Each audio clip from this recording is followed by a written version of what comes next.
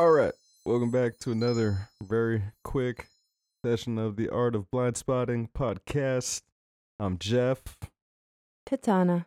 I'm Jake. I'm Lee. and we just watched a film from the A24 studio by director Yorgos Lanthimos called The Killing of a Sacred Deer. He's one of my favorite new directors dropping things. It's a really interesting psychological thriller, I think. My third time watching it, so I'm going to let you all give your impressions first. Go ahead. Yeah, I'm not familiar with his work. I've never seen anything by him before. Of course, I'm familiar with A24, and they consistently put out good shit. But I didn't know it was an A24 film going into it. I kind of like that. I like not knowing really much about the movie before I get into it so that I can just judge it as an independent piece. Let me ask you, what was the very first thing y'all noticed about this movie? The acting was just like deliberately terrible. The speech is intentionally stilted. Yes. It's intentionally got this real autistic vibe to it. Robotic, just removed from human emotion. Right. Not very colorful. It makes you feel weird. Yeah. And I get that. Artistically, that's kind of cool. Personally, that's the one thing I did not like about the movie. Mm-hmm. I love the cinematography, all of the slow zooms, long shots, the movement of the camera as well, the up angles of the camera a lot of times. It was really well filmed. The writing, I don't know if it's intentional, but the writing just seemed a little lackluster to me. There wasn't really much in the dialogue. And again, maybe that's intentional to make you feel weird and stuff, but that's just a personal preference of mine. It makes you feel a certain way. I understand that. I like that aspect of it, that it makes you feel uncomfortable. That's what it set out to do. So in that way, it's a good movie. Just the acting is the biggest issue for me. And, maybe you guys can help me feel better about that. I don't know. Well, with this movie, I got unsettling from the first shot. Colin Farrell's character relationship to Martin and, what was going on between those two. And there is this kind of sacred essence to the concept of marriage. That relationship, that bond, I feel like was reflected here in this movie, but just made it to where, this family unit, it's a successful doctor, a beautiful wife, beautiful children. It seems like the picturesque type of way. And as soon as something we want to categorize as evil interrupts that, who's the person to keep everything together? Even though there's that lack of human emotion throughout most of the film, all of these things that were kind of leading to the reasons why these children are dying is just small comments, very unsettling dialogue that's happening. But that's where I would think the lack of human emotion kind of benefits in this film. Don't you think, Jeff? Yorgos Lanthimos, the director, he's also made The Lobster and Dogtooth. It's a common theme in the universe of his films to have stilted dialogue because I think it makes you pay more attention to what's happening between the margins, like what's happening with their intentions and actions rather than their emotions. And I'm just going to push back a little bit on the observation that it was bad acting because I think it's incredibly hard to speak that fucked up and unnaturally consistently. You think so? I think it's really easy. Try being a sociopath. It just seems like to me when I was listening to it, there's hardly any spaces in between the sentences. To me, that says that I'm just saying this off the top of the dome. I just memorized this line for this scene right here, and I'm just getting it out to get it out. Scene's over. Scripted. That's what it felt like to me. Scripted. It felt like they didn't even try, really. Acting-wise, they were just like, you know what? We got some big names here. We're just going to have them read these few lines per scene. They don't really have a lot of time to speak, right? Especially when they're even on the screen. Most of the time when they're speaking, they're off the screen. Most of the dialogue, as is with transition scenes a lot of the time, but you always hear the dialogue first, and then finally you'll see them say like the last part of their dialogue. And anyway, they only speak in like 6-word sentences maximum the entire time. I mean, dialogue aside, especially Nicole Kidman, when she kind of bought into the curse and started trying to go about it, yeah, they're not saying a lot, but you could see the determination and the emotion in her face. I think the dialogue, because it's so stilted, it asks you to focus on what they're doing with their faces and the motivations of the character. It's very easy to miss the relationship of Martin to the main character if you're not really paying attention. And I think that's kind of a reason the dialogue is as stilted as it is. It just really wants you to lean into the mystery more so. And I know that you said that you feel like some things weren't answered, so let's get into that. What part of the... Well, a big hole in the story is the fact that they never even talked about running a toxicology report or anything to see if it was poison. They never once spoke about neurotoxin, and it seemed like that was probably... But why is it just written off so quickly? They're doctors. Why didn't they think to check for some kind of neurotoxin before they said, yeah, it's a curse? To me, that just didn't fit. I'm sorry, didn't they run They ran neurological tests and they ran MRIs and maybe they didn't check for a poison, but that's the most obvious solution. Why wouldn't that even be spoken about? Yeah. I don't know. I just felt like poison was never on the table. Right, but it should have been because those are symptoms of poisoning. Oh, okay. Those are symptoms of neurological poisoning. Or it was implied that they ran all of the basic tests that would be in that situation. Right. And they did imply, Like, how could you not talk about poison? Because that's the only way that kid could have logically, scientifically affected the family in that way, as if he poisoned them in some way. I guess this is a time to talk about where the title comes from. The killing of a sacred deer comes from the Greek mythology of Iphigenia, which was very briefly mentioned in the movie. Are you familiar with it at all? No. Okay. No. So this is what I was going to get to. If this movie is meant to be just a straight allegory, then it's cool. If you suspend it from being an actual movie with a storyline and you just take it as an allegory, like, for example, Jordan Peele, Us. Because it's supposed to be a tragedy, right? So, I mean, in Greek mythology, Iphigenia was a daughter of King Agamemnon and Queen Clytemnestra. Wow. Just go ahead. That's loaded. Bam, bam, bam. That's what she said. So in the story, her father, the king, he offends the goddess Artemis on his way to the Trojan War by accidentally killing one of her sacred deer. She retaliates by preventing the Greek troops from reaching Troy unless the king kills his eldest daughter. Ooh. So I think they showed enough to show that it was a mystical curse. It wasn't a physical event. It was a curse, and it wasn't psychological. This was something that weird-ass kid just manifested with his heartbreak from what he perceived to be losing his father to negligence.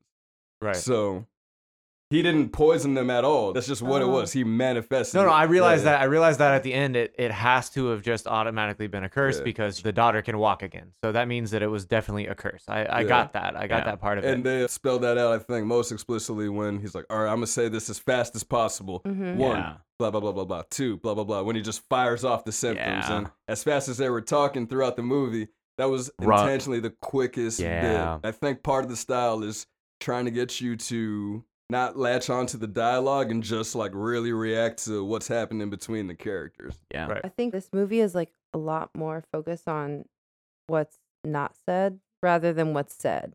And I think that's my issue. I'm always looking for the lyrics, the potency of lyrics and songs. Same with movies. What are the lines I'm going to write down and be like, yeah, this is a cool quote. But this movie was very in between the lines. It was more focused on what was not said. I viewed the boy, Martin, I viewed him as like a physical representation of the rift that was already existing between the family because I saw no human essence there, no real emotions and no love. And I just saw clinical removedness and coldness in the family. So I viewed the boy as a ghost representation of like, hey, this is the rift. And like, you have to choose one. Your family is dying because of the dynamics that already exist in it right now. And it's kind of because of you douche. So you have to pick a child, you have to sacrifice. Something's got to give for this family to regain balance. And that's what I viewed that boy as a mirror to the family dynamics that existed. If we take it beyond and we go to the metaphor like that, then I think it's really interesting to break down these possible meanings. Let's unpack that a little more. What were the examples of him not having the attachment or love for his family that would have brought that physical manifestation into their lives? I guess one of the first examples when it comes to the relationship from the doctor to Martin was he was trying to appease him even beforehand. He was giving him presents. He was trying to apologize for his example, and he clearly made the mistake of going into surgery. You know, that's the whole reveal. It's very, very minute to those types of details, but that was one of the first red flags. I was like, okay, this is going to be a weird relationship regardless, because it was kind of like the doctor was pandering to Martin. One of the first scenes that comes up is the heart, and then they're walking down the hall, and they're talking about watches. time is probably one example of what they have limited amount of, and there was examples of time throughout, but gifting that watch, giving a kid that, and the example of him changing it from a metal strap to a leather strap, he's not accepting the gift. You gave it to me, but it's still not enough. You did something to my family.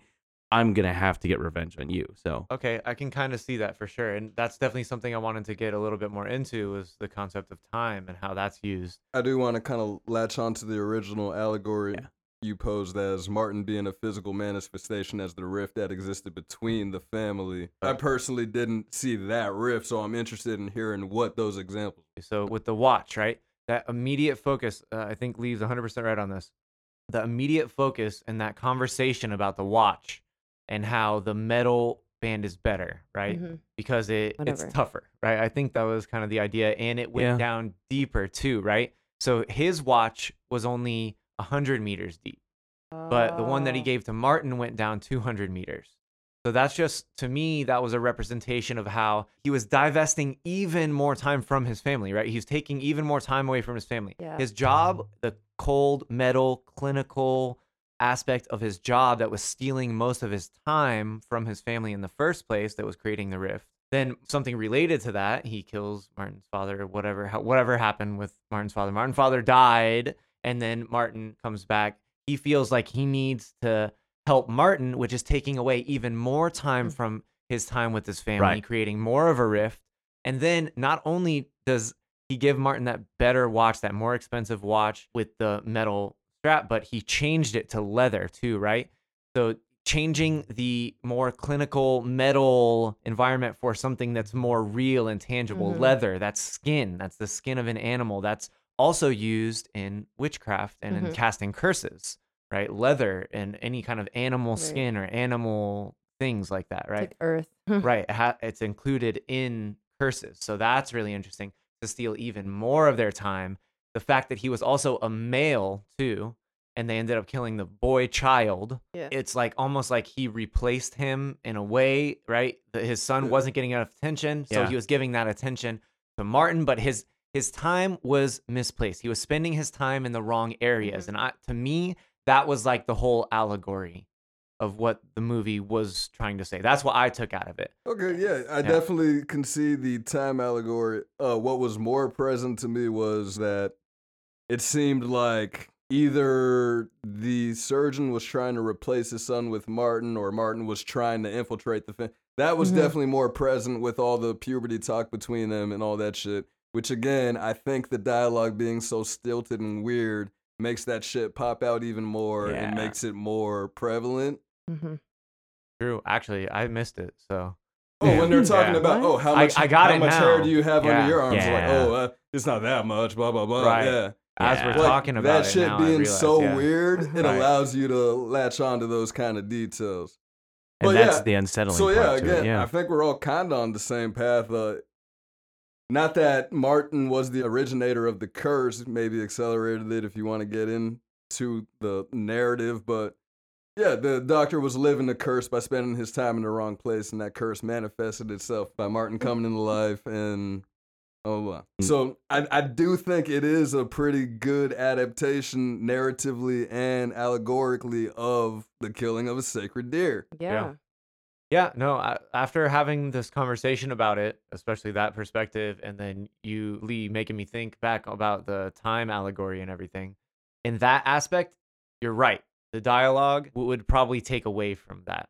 So I Yeah, if there was definitely- more over dramatic acting and making it, oh, look, why are we killing this? The one scene that I really want to focus on was when the doctor, he's in the kitchen with Nicole Kidman, and he's just sitting there. He's just like, wait, so what exactly do I have to do? Do I have to get the tooth of a crocodile? Yeah. Like they've already led to the idea that it is actually a curse. And he's just like, well, how the hell am I supposed to change any of this? There's no solution. And the way they have to lead themselves into having to sacrifice his kid, it's so irrational. All of the actions throughout, from Nicole Kidman to the daughter to the son, they were all irrational to the reactions that they were having from this rift. There's the other scene that Nicole Kidman is standing, it's in the middle of the night, and her daughter comes home, and she's just like, oh, how are you feeling? Right. That's just something that no one was asking anyone. And of course, Nicole Kidman was feeling like shit because her son collapsed in the hospital, Right. which was a great shot Right. down, which is beautifully done. But that leads her to no one's kind of asking. But that's the detachment of the feelings. Like, if there was a lot more feeling in these acting parts, it would have changed the movie entirely, the tone of the movie. Can we dive a little deeper into that real quick? So, in terms of the emotion, that scene specifically, you just reminded me. The daughter asks first, "How is Bob?" She says, "He's absolutely fine." Right. Something along those lines. And then, "How are you feeling, Mom?" "I'm Mhm. absolutely fine. Absolutely fine." Not only is there no emotion in the way that they're looking at each other and the way that they're speaking, there's also no emotion in the things that they're saying. And it's almost like a purposeful pushing down of the emotions. Mhm. And that may be the purpose then, or that may be another purpose then, is to teach the lesson that it's not good to bottle all your emotions up inside and to constantly push them down and say, "No, everything's fine. No, everything's fine." Right. No, deal with what the problem is. See, because I think that's part of the problem with the father character, right? Colin Mhm. Farrell's character. I think that's one of the problems with his character because Was it just the characters within the family that had stilted emotions, or was that not present in everybody in the universe of that film, from the hospital staff to Martin's mother even? It definitely affected the perception of the emotions between everybody, but I think that was just kind of a standard norm in the universe of that film, which I think is an interesting aspect. well, now that you bring it up, though, Martin's mother is the only one who actually showed emotion. Yeah.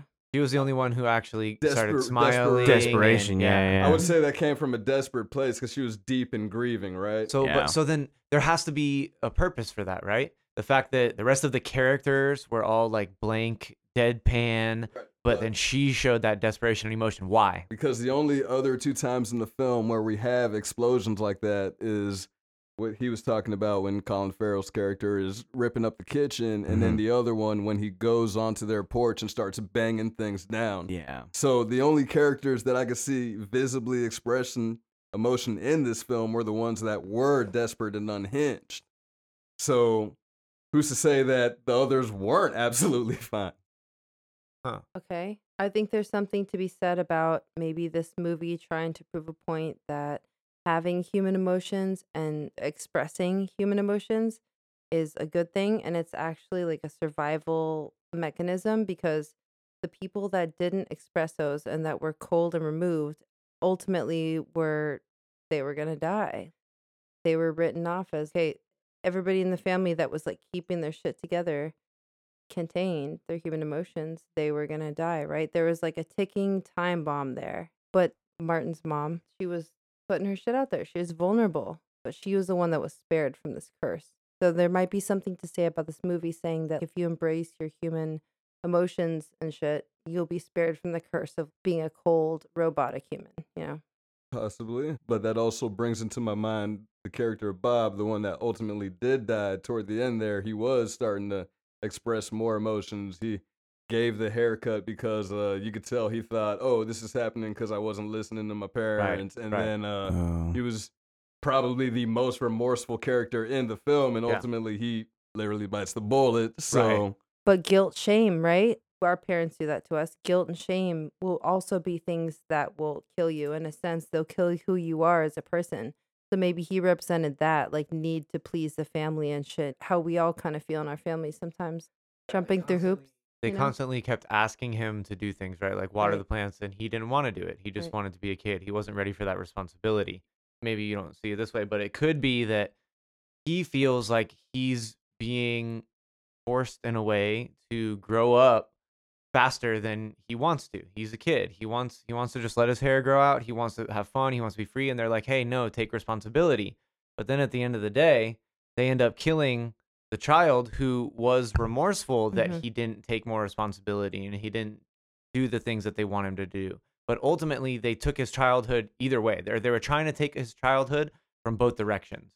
They were trying to take his childhood by trying to force him to do these things that he didn't want to do, and then literally took his childhood by killing him before he lived it out. I'm gonna push back a little bit because they didn't force him to do it. A running theme in the movie was that he was just neglecting the responsibilities. Right. If they right, were forced to, they were really asking nicely. They said, well, hey, we don't man, know. could We you-" don't know how they were asking because emotion is suspended. Right, or not asking nicely, but they were definitely patient because they show them asking multiple times, hey, could you get the plants? But we don't know what the real emotions were like, right? Because we're saying emotions are suspended for the most part throughout everybody in the universe, right? Okay, yeah, And yeah. emotions I only come agree. out The at key emotions times. are suspended, so we don't know the tonality, but Right. if your parents ask you to water the plants, I don't do it. but if they ask you a couple times, maybe fulfilling responsibilities, domestic Yeah. responsibilities to your parents and them asking you to do it doesn't make them a monster. But again, you're right, we don't know how they asked.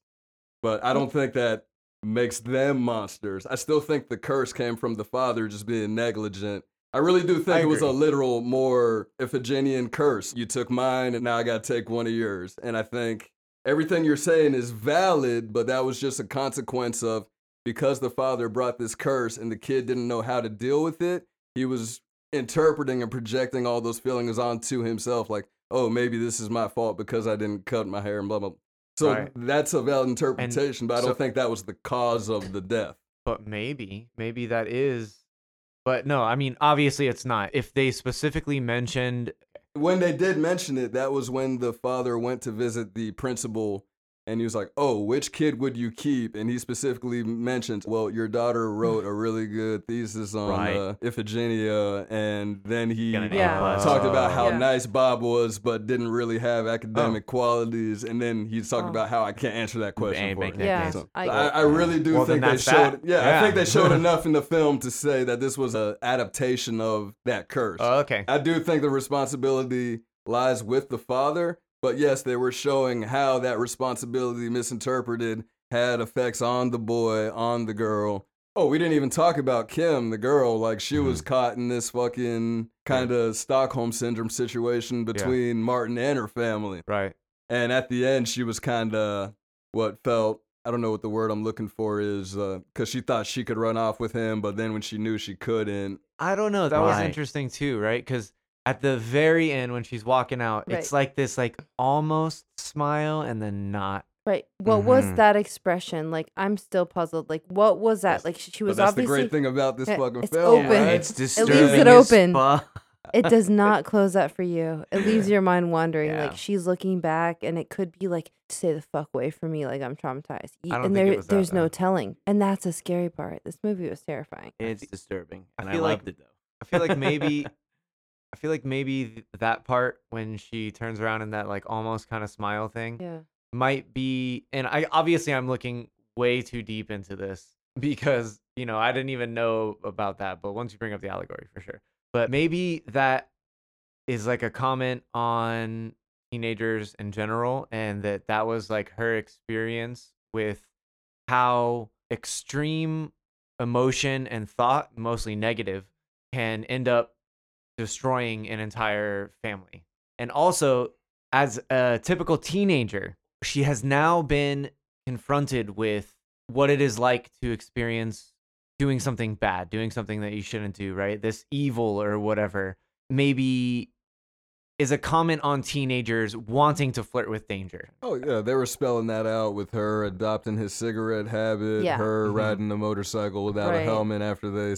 said they Clearly not. didn't to. want her to. All the Yeah. typical things a teenage girl would do to rebel. Ooh, I'm gonna ride a motorcycle. I'm gonna smoke. I'm gonna whatever. Show a guy my bra, my little boobs. What we all do, right? I don't know. Another cool point. The fucking guy, Colin Farrell, he gives this little boy, Martin, a watch. He gives him more time. And the boy is literally stealing time from him and from his family.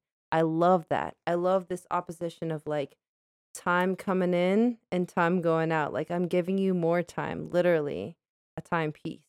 And then you're stealing time from me. I love that. That's life. One That's life. thing, when it comes down to their arranged meetings from Martin and Colin Farrell's character, is they met at the outskirts of the city, and they ended up meeting at the restaurant. That seemed like a frequent kind of thing. So the frequency of them meeting and spending so much time with each other was just That was the negative part about I it. have a question to pose. We've talked a lot about how he was robbing time from his family and giving it to this Martin character.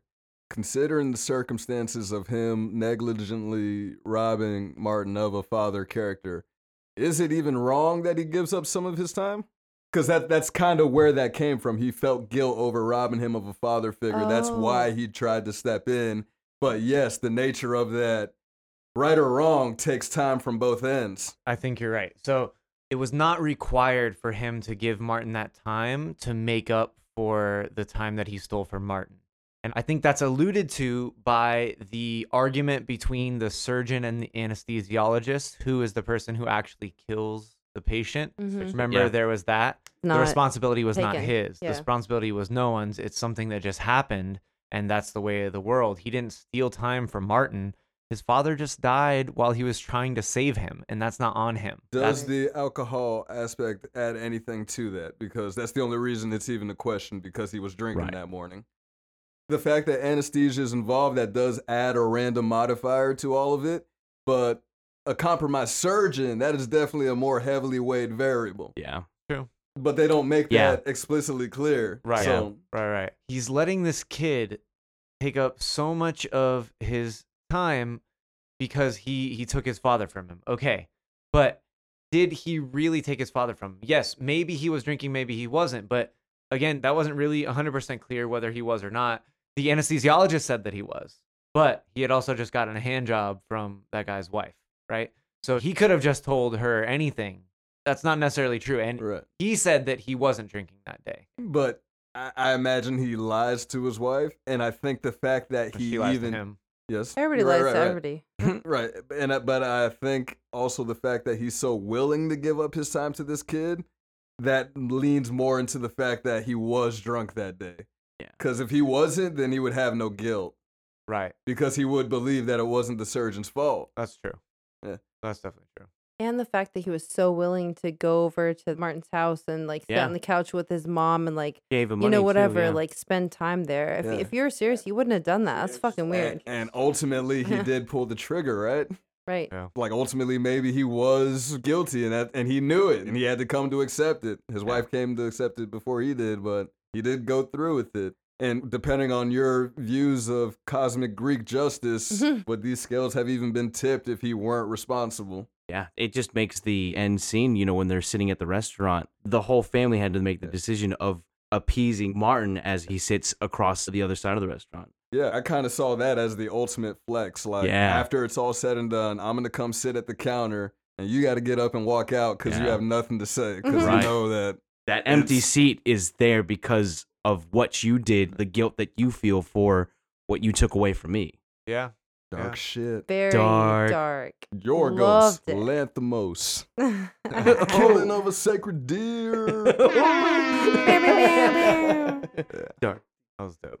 If you want to see more of his work, I definitely recommend The Lobster. It's a 2009 film. I believe it's on Netflix. Hmm? It's about relationships, and that's all I'll say about it. Yeah. Any final thoughts? I'm glad that we had this conversation because it definitely changed my mind about the whole dialogue aspect of the movie. Now I definitely do appreciate that lack of dialogue, be able to highlight the moments when people were breaking and were being truly emotional, and that way you could really focus on the actual lesson to be learned from it about spending your time in the wrong places and lack of connection with your emotion and lack of taking responsibility or taking too much responsibility for what you have done in the past, and how that can ruin your present and your future if you hold on to that too tightly. And also just keeping in mind your energy carries some weight. With me, I'll say and do things. I'll say something that I feel like, okay, this is what you say, right? This is what humans say. But maybe the energy there or what's in your head is different. And I think this movie is kind of made to like hold up a mirror to that in you too, and like to show you that there's more to just the dialogue of what goes on in your life and in a movie and in a scene. There's all this other in between the line shit And this movie really made me reflect on that. Like, it's not just in what's said or whatever, how you carry yourself. It's like in everything in between. You know, in the movie, it was not just in the script. If you just read the script, it's probably reads and feels totally different than if you watch it, because there's so many things that fall between those cracks. And I think that's a bigger representation of what goes on in real life, to not just tune into the script, but actually pay attention to all the shit in between. That's what I got from this. When it comes to being a tragic drama, this was a great example of how your actions do lead to consequences, because that's really what led to it. You know, he was a surgeon. He neglected his power of being that surgeon. Having someone die in his arms because of his neglect, it's going to manifest in one way or another. And, you know, they hit it out of the park by the end of the movie. Yeah. And again, this was my third time seeing it, so good film in my opinion. Yes. Go watch it. Agreed. Yeah. This has been a short movie review session of The Art of Blind Spotting. Jeff. Katana. Jake. Lee. All right, cool. Have a good night. Swing!